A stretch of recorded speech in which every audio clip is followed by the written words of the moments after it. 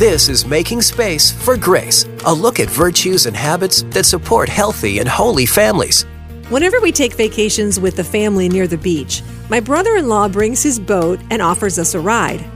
While we were out one day, dark and ominous clouds suddenly formed in the sky above us.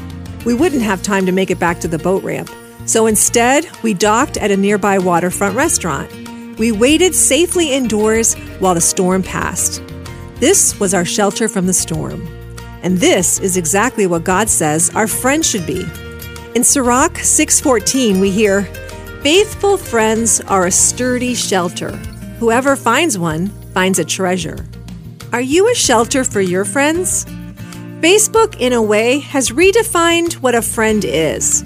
The social media giant even coined a new phrase, unfriending, which can be done with the click of a mouse. In terms of social media, a friend is someone we keep up with online. We know where they traveled or what restaurants they like, maybe who they voted for. But is that the extent of our friendship? If so, we might be missing out on a wonderful treasure. In my life, I have one or two friends that would be my shelter in a storm. I wish I had more, but this type of friend can be as hard to find as gold or silver. If we take the time to be a true friend with someone who has earned our trust, we might strike it rich. And if we take the time to be friends with Jesus, He will be our rock and our refuge, now and always.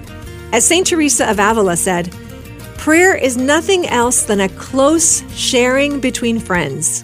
It means taking time frequently to be alone with Him who we know loves us. Learn more at makingspaceforgrace.org.